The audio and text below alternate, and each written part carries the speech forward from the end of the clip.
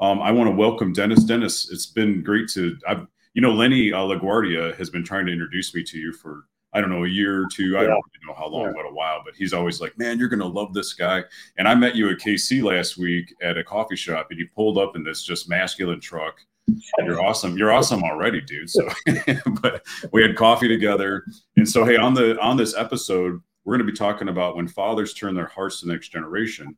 And Dennis is based in Kansas City. He actually runs a ministry called Turning Hearts. And his entire passion is to literally disciple families. I mean, This guy is like, you're rare and you're a pretty amazing guy. And they also host a house gathering, which is kind of like a house church. And it's just very passionate about equipping people and empowering people. So Dennis, welcome. Yeah, thanks a bunch. No, it's great to be here. I appreciate the opportunity. Like you were saying, it was great to meet you last week here in Kansas City, and love any opportunity to speak into the lives of men, to the lives of family. What an area of need, a neglected area, I would say. I mean, we have those ministries over there in the back, and if you ask hard enough, you might find somebody that can help with those. But it's our everyday life, you know. Yeah, and I spent with every day. It's parenting and marriage, and anyway. So glad to be here. 100%, man. And we're gonna kind of walk through a little bit of Luke, a little bit of Genesis, a little bit of war, how this family's bred for war or prepared for war. So we got a really fun kind of agenda laid out here for you. But as we kind of get into it, you know, the problem, and I'm not picking on the church. I don't want to pick on the church. I'm for the church. You know what I mean? Like, we're part of the church. We're called, right. Like, because in the marketplace, I could have been a millionaire, way by now. You know, it's like, Lord, I gave you the sweet days of my life, and I'm going to continue till the end of my days. You know, fighting for your name and your church. But yes, it is an issue. There is an issue when the concept of discipleship has turned into a program in the church culture. And I'm not against programs. I think they can be very helpful. But they can't replace this concept of fathering and mothering. You know, I call it the lost art of mothering and fathering. So, I mean, dude, I'm talking to Dennis Aldi. You're in Kansas City. You're passionate about this, raising up men to disciple the family. So give us a little bit of your passion, man, then we'll get into the agenda. Yeah, no, it's a long story, but I have got married 30-something years ago, had 7 kids. So we had quite an opportunity for a lot of fun in the house. But for my whole life, knew the Bible has to have a real answer. You know what I mean? It can't just be this thing we attend on Sunday, but we go home and we're just in chaos and no hope for the house. And then as well, I'll even throw in the reality that growing up in a Christian home, I had great parents, so blessed. I'm so thankful for the heritage I have in the Lord and my family and the impact that had on me. But at the same time, how many of our families, the church has decided when our kids get 15, they rebel. Matter of fact, I heard that. It devastated me. I was at a Christian conference I think it was in Memphis, Tennessee. I'm from the South. And the preacher gets up, and at that time I had a couple of kids, but my wife and I, we always said we wanted 13 kids, but we kind of got a little bit exhausted after 7. Anyway, the guy gets up and he says, you know how it is with children. He said, you love them and you serve and you train and you do all these wonderful things. And then they hit about 17 years old and they rebel against you and your life is hell. It's terrible. It's a terrible life. And everything, all your dreams are crushed. And maybe when they turn 25, 27, you can try to start to build back the relationships and see if you can be a little bit close then. And I'm sitting in that meeting, with some couple of young kids. I'm just like, I need a new religion. I need a new religion. If that's what Christianity offers, that I'm guaranteed my kids are going to rebel and my life is going to be hell while they're doing it, worried about them. We need a new God because the God we serve isn't able enough. Or don't have kids. Yeah, well, exactly. Don't get married, have kids. Amen. Oh, man. And I knew that wasn't the case. And so all of these things the Lord using in my life, and then we're having a lot of kids. And I'm like, there has to be away. The Bible has to speak to generations knowing the Lord. And so I begin to go back, and I'll just mention, Exodus, the law, the sins of a father are passed on for 3 and 4 generations. No, get right into it. Go right into the Genesis part. Well, yeah, go ahead. All of it. The sins of a father passed on for 3 and 4, but you know what? The righteousness of a father, it says, for thousands of generations. Yeah. So what an opportunity. And God created us as men to have impact, And so I want to impact thousands of generations. So I've turned my heart to the generations, my own children. I even turned my heart to my own parents, wanting to honor them. But the verse I was going to mention, get into it. Genesis chapter 17 is the very famous covenant where God cuts with Abraham. And I don't remember exactly when, but if you'll go to Genesis 17, I'm going to guess it's about verse 18, but somewhere in that range, and God cuts covenant with Abraham, and he says, and your seed will be as many as the stars in the sky and the sands of the earth. But he keeps saying it's an everlasting covenant from generation to generation. And that is how I define the turning of my heart. I'm looking to the generation that went before me, those guys older than me, and I'm saying, come on, give me what you got. Give me what I need this. And then I'm turning around and I'm being as active as possible, which is way more than sometimes my kids want. As active as possible, training them in righteousness, giving them my heart. It'd be way easier to check out and just make all the money you mentioned, It'd be way easier to provide for them, so to speak, but not give them my own heart. Yeah. And I think that's a big mistake that's being made in the church. And I think most of it's just because people don't, the scriptures are clear that people perish for a lack of vision, right? Yeah. That prophetic revelation. And God has given us the strategy. I kind of look at what you're saying right now as kind of like, I liken it to zeal. Like I don't have to muster up zeal. Zeal belongs to God. I just got to get close to God, and his zeal is going to become part of me. It's the same thing with turning our hearts. God's always turning his heart to us.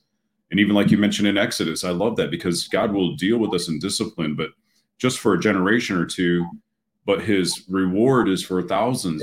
It just speaks to his grace and his, because I'm very passionate about the word grace. Yeah. Because of grace ops. But the Lord turned my heart to grace because I hated the concept of grace. I hated cheap grace, hyper grace. I was like, screw grace, excuse my language, but I was like, forget grace, dude. Who wants to do anything with grace? Just forget it. I'm tired of it. But God turned my heart to it. And then you start looking in the Old Testament, New Testament, all this stuff, and you start to see that even in law, there's grace, and even in grace, there's law, and you start to, so yeah, man, kind of, and I think in the Genesis passage, I'm not 100% sure. It's either Genesis 13 or 17, attached to Abraham's covenant, is this phrase that they would possess the gate of their enemy, that they would overcome and possess the gates of their enemies, right? Like this family, this covenant family. Yeah. And so like it's coming kind of like zeal, right? Like we're just get close to God. He's already got a strategy. Yep. He's already got a strategy for your family to win and for you to have great kids. And, he's got a strategy for everything. Like I don't have to get super creative and muster all this stuff up, right? Like, no. Like even your name, right? Turning hearts. You stole that out of the Bible, right? That's right. I did. I stole it right out of the Bible. It's all God's stuff. I agree. No, wholeheartedly. And unfortunately, again, just going back to that covenant with Abraham, generation upon generation, that we would win in the gates. I mentioned this to you earlier. We most of our homes. Well, let me just say this first, though. I spend a lot of time with a lot of young men. I do. I mentor several and families. My wife and I do a lot of ministry to families. And I'll just be honest. The truth is that a lot of our young men that are now husbands and fathers, they just didn't see a good picture of it. So we don't have a lot of confidence that we can do it, which is, in my opinion, is where grace comes in. It is this tangible reality of God that we say, you know what, I may not know what to do, but I will. And I will win at this. Even I may mess up so many times. There's never this idea of perfection, but it's this grace moving me forward. But we're in our families, so often it's husband fighting wife, and they're just constantly trying to work things out, but it's so difficult. And hey, I know, I've been married 33 years. I understand that. Yeah. But the Lord's intention, if we were supposed to win at the gate, and I think you said this to me, Brian, I appreciate it. It's the strength of our family that brings that win. A man that's just there alone, he can be taken out. But when he's got his father and grandfather and his children and their children, right. It's the family unit was designed to win and to win at war against wicked forces in heavenly places and against an enemy that's trying to stop those generations from passing on. If God's covenant was for the generations, the enemy come and start cutting that, passing it on from Dennis's generation to my children's generation. He wins. He knocks out several decades and generations of people, which is where we are today. Again, I don't think the church, you mentioned the church, I don't think the church intentionally found ourselves here, but by a lot of good tactics of the enemy, we're here. Yeah. And we haven't, men, fathers haven't been able to rise up to that challenge or to go in and pass on what God gave us to that next generation. For the sake, I've told my kids, and my wife and I, we teach this parenting class. I tell everybody the bad news is this, okay? You're not going to know if you were a good parent till way after you're dead. And everybody goes, well, what do you mean? My goal is just that they move out of the house and have jobs and can pay their own bills. I say, I know, but that is a terrible goal and vision. I mean, it's great. I pray all our kids do that. But I have one goal in life, and it's that at least 10 to 15 generations after me are teaching their children what I taught mine. Right. And so I'm going to be long gone before I'll ever know if I was successful as a parent, because we are after the generations. We're after turning our heart. And so that turning to me is extremely practical. It's what, it doesn't mean people have to quit their jobs, but it is a priority and an engagement of heart with something other than our job. As men, I'm speaking directly to men because I appreciate this being a ministry to impact the men. So, anyway, actually, Grace Ops is for the whole family, but we aim it at men because it's the spearhead. And that's right, man. You mentioned so many things there that I'd love to take an hour or two to unpack. Exactly, but just try to skim, kind of hit through it. But there's, you mentioned like arguing with your wife, and you mentioned younger guys not feeling like they were prepared. I mean, I'm probably one of those guys, even though you and I are probably pretty close in age, but I'm, as a younger guy, I never really had I didn't know what I didn't come to Christ until I was like 17. Yeah. No one really, I went out and looked for father types, but no one really trained me or showed me the way. I mean, they kind of did. I'm not saying I'm just been a lone ranger, but it is tough sometimes when you're like, I've got 4 daughters and, am I doing good as a father? Probably in a lot of ways, yes. Probably in a lot of ways, no, could be working on it. And, like you'd said earlier, like, it's not about perfection. We say that in our culture all the time, it's about pursuit. It's just keep trying again. Like, even as I lead people all the time, I'm like, it's never too late. You could be 60 and it's never too late to turn your heart to your children. You could have totally screwed it up your whole life. Right. But the power when a father turns his heart to the children, I mean, it's never too late for that. Right. Like it could be the last 2 weeks of your life and it could be the most redemptive, powerful thing that your kids could remember. Right. Like I'm just saying, like, there is a power. You're totally right. When a man turns his heart. And I personally, I'll just kind of throw this in here real quick. Like, I had to give myself permission all these years. I'm not going to read the Bible every year. And I'm okay with that. Like, there's this Christian performance. Yes. And I'm not saying it's bad. If you want to read your Bible and you can do that, go for it. I want to read my Bible every day because that's where my strength comes from. But dude, I had to give myself permission. No one taught me that. I just had to realize I don't learn that way. That's like, I didn't go to college. I'm more of an entrepreneur type guy. I don't need college. And it's like, I'll figure it out as I go. But if you put me in a college where I got to read 100 pages a day, I might as well just end my life, dude. It's over. Like, that's just, to me, that's death. That's death by reading, So it's like, I can't do, and I had to do the same thing in my parenting where it was like, I just found this passage, what is Deuteronomy 6, right? Where the Shema, the Hero Israel, the Lord thy God is one. But it goes on right after that and it talks about, you shall model this to your children, like as you walk, as you talk at dinner time, as you lay them down to go to bed. And I was like, I can do that. Yes. And so I just picked out a few little things. Now, I've been super busy the last 2 or 3 months. And I'm already a busy guy, but I've been extra busy just doing a lot of stuff for Grace Ops and getting things ready. And I've told my family, I talked to them last few days. I'm like, man, I'm back now. I'm just busy now. I'm not crazy busy, right? I'm like, I'm going to make time for you guys. I'm sorry. I know I've been, and I've actually, in the midst of the business, I tried to take them out every Friday for lunch. And, I did little things like that. But you're so right, man. There's such a power. Let's talk about we could lay down a couple things, right? So because we referenced Psalm 127. Yeah. That's a very popular verse. Unless the Lord builds the house, we labor in vain, right? Those who build it, unless he watches over the city. Well, when it says God builds a house, he's building what lives inside a house is a family. And so I've always seen it that God's building a global redemptive family through a chosen people called Israel. And in Christ, we're grafted into the mission strategy of sanctifying the name of God through his people, to set apart his name by the way we live. Yeah. And so, and then it goes on, verse 3, children are heritage or reward. Verse 4 is like, they're like arrows in the hands of a warrior, right? Yeah. And verse 5 is like the man who fills his quiver with them. So this man is busy with his purpose. Says he won't be put to shame when he stands with his enemy in the gate. And the Lord showed me that was clearly about generations. This enemy is not afraid of one man, but he's afraid of one man that's bringing generations. Yes. I agree totally. That the verses you're using there, like arrows in the hands. So I love bow hunting. I'm a big hunter and all this. I teach archery classes all the time, and I use that verse. Believe it or not, every parent wants me to teach their kids because I take that verse and I say, so let me ask you guys a question. You're all 16 years old in the room.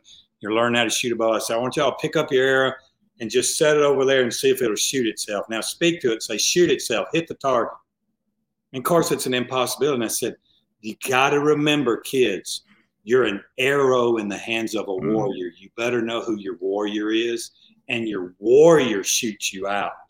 And we've missed, the enemy's come in and he's telling kids, oh, your parents don't understand. They were of a generation that was whatever. They didn't have cell phones and they don't understand your life. And it's a lie from the devil. Yeah. It's absolute. Kids, an arrow has to have a warrior to hit the target. And we define what's hitting the target. To me, hitting the target is fulfilling the destiny that God made you for. And so that has been so broken in the Christian community. We, the church, unintentionally bit into the lie that God wants me to go do a new thing. And yeah, you'll do the new thing, but the new thing will be under the direction of generations. It'll have the anointing of past generations, and then it'll have the ability to even pass on more anointing to that next, because of exactly what you said. We will be ashamed at the gate. Is for this purpose. We as men were created to build little families that become armies. And we are put in locations to deal with the surrounding environment of those. But we're just so busy having to wrestle with our kids, with our wife, that we're just, and again, that's not like you're terrible if you're doing that. No, we're all there. But the point that we can come together and say, no, I'm not against you, my wife, or my kids aren't against me or each other. We're together to fight the enemy at the gate. Yeah. That's the Lord's purpose, I think, in all this. And you said something when we were together in Kansas City that really stuck with me, and I learned in that moment from you. I thought it was really cool when you just talked about how a father, because we were talking about, well, how do we do this, right? Like, how do we do Bible studies and get this? How do we train the kids, right? And because that's something that's been really hard for me, because it's like I've been through those sessions where you call your kids to the dinner table and you're like, hey, we're gonna go through Psalm 127 or whatever, and they're like, Dad, I'd rather be dragged behind a car, you know, and I'm like, you know, I'm like, but this is the word of God and we're going to do it. And I've even had to discipline before the thing starts. And I'm like, oh, this isn't going, this is terrible right as it starts. But, you know, you put this out there and it actually is very freeing because I'm going to practice this now for the next couple of decades. Because you're like the role of a father is to discern what the family needs. And I was like, oh my gosh, you know, you're like, maybe they just need to have some fun, play a game. And then in the midst of the game, and I was like, oh my gosh, that's such a better approach than this religiosity of like, you know, because I'm trying to do it to be a good dad, but I'm also maybe trying to check off the list, right? Like, oh, doing that stuff I'm supposed to do. Because I wasn't raised like this, you know, so I'm figuring it out. So that was really good advice, man. Yeah. No, I remember reading in the scriptures where it said we're the priest of our homes. And then there's another scripture, and I don't remember where they are. I'm not good at that. But another scripture says the job of the priest was to discern the body. And so I can remember, you know, again, now I still have 4 kids living at home. And my youngest is now 18. So, you know, coming home from work one day, and there's just stress in the house and it's family night. And so in my family, we did. Now there was one thing I can't say it enough, but again, it's not for the rule of this. It's for I'll use your word, the grace of it. We had a night of the week that was family night. And I'll tell you, Dad didn't miss it. I turned down every opportunity if it took me from family night. Nope, I'm booked solid that night. I don't care if it was $10 million. I'm booked solid that night. I got a commitment, because I wanted to teach my family that my heart was for them way above other things. But the point in those family nights was I would get there and do just what I said to you. You know, my family's stressed out. What we need to do is laugh. And so watch the Lord minister to us as a family just by us having fun together. And so, there's times we teach how to worship young kids, how to have a quiet time. We teach how to obey parents. But it's never just this order about, it's what does the family need? So it's been huge in our family. And numerous times I could tell our family just needed to chill. That's right, man. Like, so we put in a movie that we liked and just chilled, you know, and felt, you know, and what's cool about this too is like, you know, earlier when you're saying like guys fight with their wives or they're distracted with their job goals and that kind of success goals. Because, you know, I talk to marketplace guys. You and I are more called towards the church, you know, but then you've got those guys that are gifted and skilled and they are called to the marketplace, right? Absolutely. So for them, I know guys that make mistakes and make hundreds of thousands of dollars. You know, they fall down a stairwell and, you know, gold falls out of their pocket. They just have the ability to make money, right? Make wealth. And they just have that gift. And so, you know, we want to talk to them. And I got a guy right now that's a multimillionaire. He lost everything in 2008. He's actually going to be on the podcast. He's coming on the Grace Ops team to actually help families build wealth, you know, and help them be smart. Like he's like, let me look.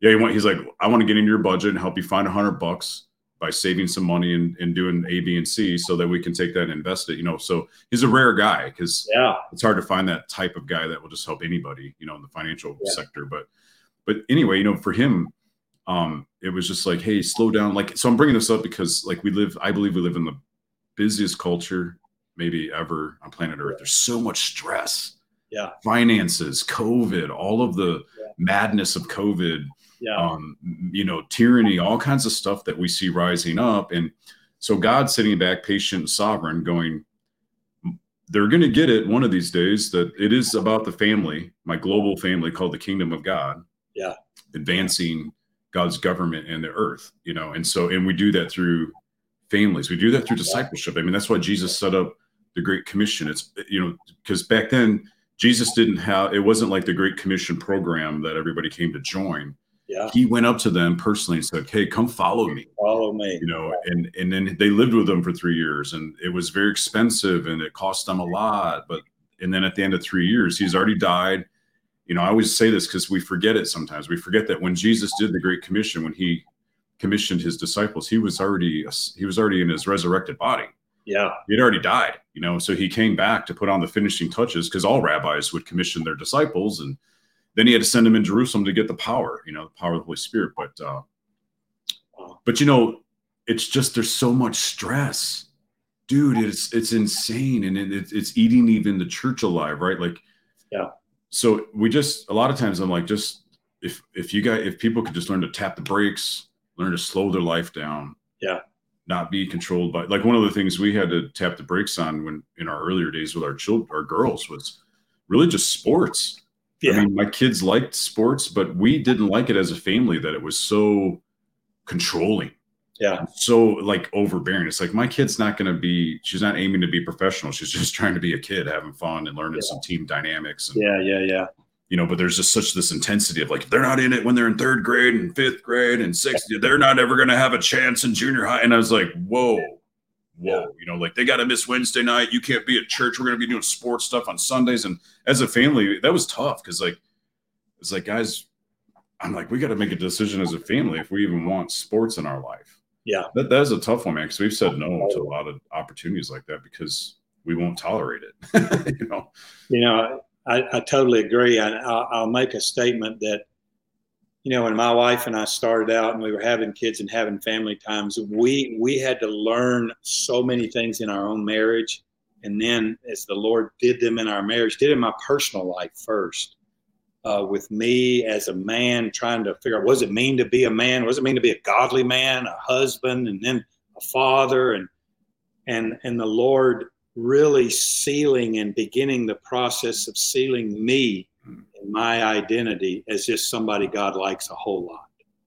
And wrestling what makes me godly, what doesn't make, and just having to get rid of all that. And so the Lord miraculously does this work. And He's still, my number one need every day is, God, what do you think about me today? Because if I let my mind figure it out, man, I'll be tossed to and fro here and there, being busy, That's being so given to powerful, all these things. So good. But in that, we learn some phrasing that helps us, but it sounds almost like, well, now how do I do that? So I kind of hate to say it, but my goal was to capture my own heart as a man. And we go, what do you mean capture your heart? It's to get in touch with the weakness, with the reality, and the honesty of who I am as a man. Yeah. And then let my wife see that, because, and I'll say this now, often your wife tries to say that and we criticize her. She'll show us a weakness. And we're like, well, baby, if you'll just do this, this, and this, that won't happen no more. We're done. Let's come up with a new problem. That's right. Solved. And then we as men occasionally will be vulnerable enough to show our wives our heart. And they're just like, well, that's your loser, whatever. And so we as brothers and sisters, husband and wife, but brothers and sisters in Christ, don't even know what our own hearts are often, and men have a way harder time with that than women. Right. But then the vulnerability to share it with someone, and if you can do that as a man, if you can capture your own heart, share it with your wife, and she's probably going to trample it a few times because she's. But I need you to remember you've done that to her numerous times. So it's not like she's the bad one here. The goal of the parenting and passing on to this generation, turning our hearts to that next generation, is to give them our heart. Yeah. That's when I can say, Dad, you need to give your kids your heart, and you need to capture their heart. I promise you, if you give a child your heart, you will have captured their. Every movie we ever watch, Brian, if you ever go to something and you mention, like, it's not too late at 60, and there's some dad that in the last moments of his life, becomes vulnerable, and he shares that heart with his wife. The whole place is weeping in tears. We were created to know our heart, to give our heart, and to share that heart with a spouse, and then our children. And if you do that, your children's hearts will be. I mean, it's Malachi 4, 5, and 6 to the max. Mm-hmm. The hard part is for men. It took probably a long time. I'm not going to say how many years, because I still probably am struggling. But to really know the heart of who I am as Dennis Aldi, my strengths, my weaknesses, not try to hide the weak, but really even trust the wife that she won't trample. And again, it's not that a wife is bad. It's just all of life tells us we're terrible when our weaknesses come public. Right. We're so critiqued by how we do rather than cancel culture, right? Everything is that. And so, but I want to throw out the statement. I encourage people, make this your prayer. Lord, tell me what you think about me, and help me connect with my own heart so I can give it to my wife and kids. even if it hurts, even if it hurts. Yeah. Because we're after, again, the very phrase of what we're talking about, turn our hearts. We got to have our hearts turn it. Well, when you said that about the movie theater, yeah, you just think about the power of a turned heart, right? Yeah. Like in like you're saying, like when we understand what God's saying over us, what's happening is a couple things, right? We're getting words of healing spoken over us, words of new identity. Yes. And identity is what drives behavior. And that's where the church gets it a little backwards, because religion likes to crack the whip on behave a certain way. Yes. Where it's impossible to behave holy if I don't know God, right? Like it's impossible if I don't know my identity. It's just impossible. I won't even really desire it. I'll just be trying something that I don't like. It's just be kicking against the goads, as an ancient statement or whatever. But man, like the identity so like in our culture of Grace Ops, we would apply the 5-star charge. The word that we chose for this turning hearts is affection. Yeah. That we would actually, as men, we would use it like an anvil. And I like how you're describing the relationship with the wife and have grace and take a couple on the chin because you've given her a few on the chin, So I like that, because I've got that tension in my marriage. And, authenticity is a very powerful thing. And it draws people, because what it says is, I don't have it all together, but maybe together we can figure it out, or I don't have it all together, but I think there's a better way, right? Like, so, and we say that even in Grace Ops, we're all about building your band of brothers. We're all about getting at least 2 guys that you can be vulnerable with, that you can actually be authentic with, and do the 5-star charge. Let's do this thing called discipleship. Let's train each other. Let's raise each other up and challenge. Challenge is a good word. Let's challenge one another. And because a powerful in a marriage is powerful, but I also want to challenge men to go outside of your marriage and get a couple guys. Yes, totally. And really do that. And I know you're about that too, but like do that thing, because a lot of times too, it can be beneficial to me to talk to my band of brothers in an authentic way. Also helps me in my relationship with my wife. Yes. I there's certain things I'll do with my band of brothers, or certain type of dialogue or content that I'll have with them that I probably won't get around to with my wife, Right. And although she knows me intimately, knows everything about me, and will correct me in a heartbeat. And I always tell people I'm going to make it to heaven because of Jesus' blood and my wife. So I'm like, my wife is always trying to save me. So, but no, that's very powerful, man. So our challenge of affection is, let's give our affection to our wives. Let's give our affection to our children. Yes. Let's even do what Jesus said, and this is tough. Give our affection to our enemies. Let's care about those who even hate us. Yes. Jesus did that so well. And then, we'll find ourselves becoming the men who are like him in nature. So, and it takes a band of brothers. It takes, a community to raise a child, right? Like it takes focus. It takes focus in this day of madness, and right now the enemy wants everyone to believe, just like you've already shared, it's hopeless. You can't win. You guys have already lost the battle. You might as well hang it up. And it's just not true, man. Once the church awakens, we're like the guy in the movie. We might be a little late to the game, but when we turn the heart, man, the power of God flows and it moves the nations. You know what I mean? So it's like, we want it all to happen right now, but we're not going to be late because God's the one that wins. No, that's true. No, we have to remember that. I mean, again, these aren't just good self-help type tips. This is the reality of the heart of the creator of the universe. I love your word, grace. I do. I'll remember. Well, it's God's word. I agree. I'm messing with you. I love that you picked it. He turned my heart to it, Yeah, well, we've so misunderstood it. Yeah. But I'm convinced, when sin abounds, grace much more. I think, when I'm tempted to sin, there's supposed to be something much more available than this temptation to sin. Do I find it? Right. Is it here? And I am convinced it is, and it helps me in those moments of sin. Because I'm convinced. And again, I think I had a definition given to me about grace. It was the power to be who God created you to be, and therefore do what God called you to do. And in the church is just what you said. We kind of mix it up and put the emphasis on behavior. All right, go act perfect, and your identity. Well, but without being who God made me to be, this the power to be Dennis. When He made Dennis, it was exactly what He wanted, with the things I don't like about myself, but He likes. And I'm not talking about sins. I'm talking about just things about me.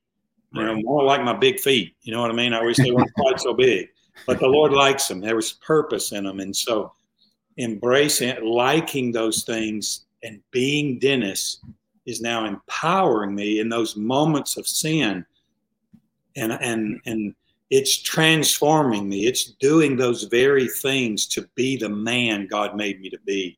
Yeah. And, so many fathers have called me up and they're like, man, I don't have any idea what to do with my family.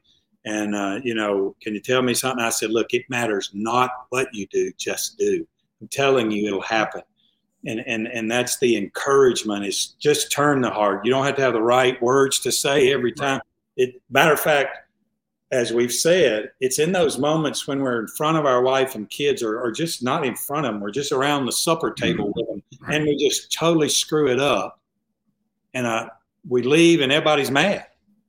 And 2 hours later, we call everybody back and say, y'all know what? I just screwed it up. Yeah. I'm sorry. Will you forgive me?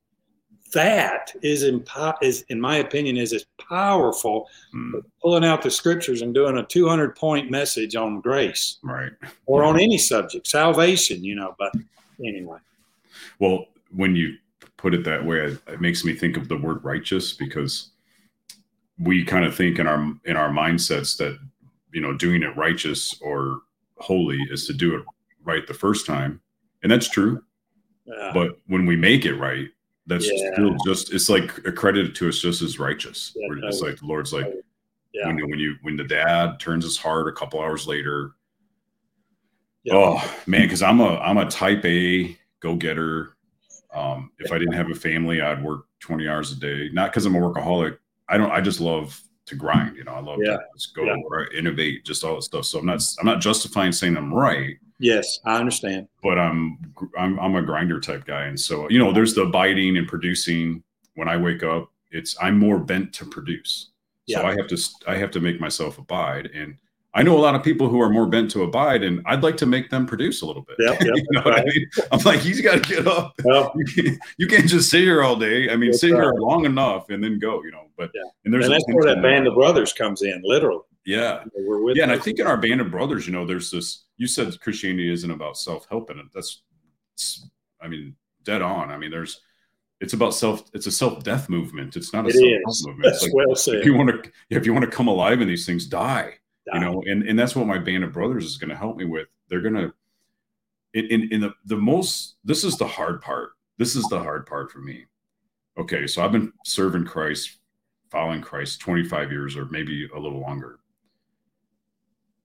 And you know what I really need still more than anything, and what you need, is we need healing. We just need salvation to heal us. Salvation isn't a box we check, like we got that mastered. Like God showed me that. He was like in Titus 2:11 and 12, which is the Grace Ups verses. That's where it all comes from. Yeah. Titus 2:11 says, "For the grace of God brings salvation." And the Lord stopped me once, and He was like, "Don't ever separate grace and salvation. They're always connected." Yeah. And I'm like, okay. And he's like, you don't get it yet. You still don't understand salvation. Like, don't think that you understand it. You can have understanding of it, but you don't master it. You don't master salvation.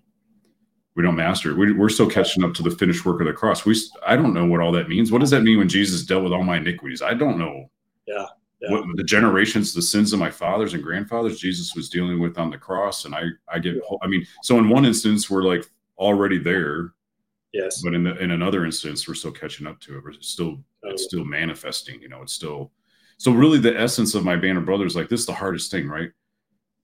Because there's a lot of broken masculine in the world, and there's a lot of pain. And I really just need a group of guys to serve me healing. Yeah. even if it stings a little, right? But just to Yeah. serve, like, let me have a place where I can let my guard down, and I don't feel like I'm just going to get, the flamethrower Yeah. approach. Yeah. Don't try to fix me. You know what I mean? Like, that's a tough one. Don't Yeah. just let me be heard. Let me be real slow to come in and fix me. Be real slow. Yeah. Doesn't mean that we don't offer instruction, but you just let a guy bleed, let him ache. There's a phrase in the scriptures that says, we're fearfully and wonderfully made, and it says our soul knows it very well. So there's actually a thought out there that I ran into, that as the mouth speaks the pain in the broken parts of us, that the ear hears it and the soul knows who we really are. And there's a self-activating type of healing that we engage with the Father. Yeah. I believe that actually goes all the way back to the womb and just wild stuff, right? But what I really need, even 25 years in, right? I need healing. Yeah. I need Christ. I need his presence. I need his identity. Like you said, I need to know, what are you saying over me today? Yeah. Because we live in a world of madness and this crazy, but the cool thing is it's bringing it all to a head. It is. And it's going to cause us to really face and decide what really matters. Amen. Amen. I agree with you. I do. I like you, man. You're great. I got to hang. I'm glad that Lenny introduces. Lenny was actually supposed to be with us today. For those of you listening, Lenny was going to be with us, but he does this thing on Thursdays. We're filming this on a Thursday. He takes a day off, and he was like, I may not be able to make it. And hey, you know what? That's awesome. I was like, Lenny, do it. Take your day off, bro. Like, that's fine. That just means we're going to have to do another one and do a different topic. With whatever, And hey, just to wrap it up, if you want to offer any thoughts on the Luke 1, that's an identity passage about John the Baptist, and says that he's going to be like Elijah and turn the hearts of the fathers to the children. And I'm missing something there. I probably should read it, because at the end it says, turn the fathers to the children and the disobedient to the righteous, and to make a people ready for prepared or ready for the Lord. Make ready for the Lord, of people prepared. So, we've talked about this family's built for war. We're supposed to be sanctifying and setting apart the name of God, through modeling this to generations. And then in Luke's passage, I love it because it's like this turning of the heart is attached to somehow helping people be prepared, ultimately to stand before God, but just be prepared in life. Yeah. So talk about that as we wrap up, man. Yeah. Well, no, it happens. I think it is a natural progression. Again, I'll take it in maybe its simplest form. So we have children, and those fathers, parents turning their hearts to the children, capturing those children's hearts. All of a sudden, those children want me to teach them morals, Christianity. They want me to teach them my faith. They long to have their daddy's faith, which is exactly the intent of that generational transfer. And that prepares them for the Lord. I mean, that prepares them for the world. It makes them ready. But somehow in our culture, in the day we live in today, the church, unfortunately, again, and I just so agree, man, I'm so a part of the church. So when I talk about church, I'm in it. Yeah, me too. I'm not pointing a finger in any way. But again, it's so unintentionally we listen to the enemy, the world, saying, oh, you don't want to pressure your kids. You got to let them make their own decisions, and you got to. But the Bible, Deuteronomy 6, that you meant, talk about it when you get up, talk about it when you lie down, talk about it when you walk along, put it on the doorpost. I mean, as parents, we're to be preparing. And again, I'm taking this Luke 1 verse and taking it to just the simplicity of a parent preparing a child for the world. Yeah. And then even on a greater sense, the gospel of the Lord Jesus, preparing neighbors, people, for him to come back. Elijah's job, or John the Baptist, was to make ready so that the Lord himself could show up and the people would be ready for that moment. And that moment's coming again. He's coming again. And so we're about today the turning of our hearts, because the Lord does. His inheritance is a people, a nation, nations. And so it absolutely, it does. It prepares our hearts. There's so much. We need to know the season we live in. What's the Lord doing on the earth? And how do we get in a line with that? And so it's another big subject, in my opinion, of what this preparing is. But it naturally happens when we give our heart We receive a heart from a generation, and we're giving ours to the next. It naturally prepares, I believe. Yeah, and ultimately, it's God's strategy. Yeah. You know? Yeah.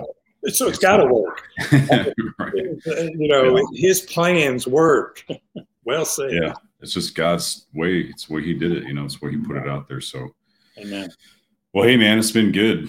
Yeah. It's been rich. This is a good, rich episode. We're going to have to do this again, bro. Sounds great. I would enjoy that. Well, thanks for being with us today, Dennis. As always, thanks for tuning into the Grace House podcast. And until next time, live upright. Amen. Amen.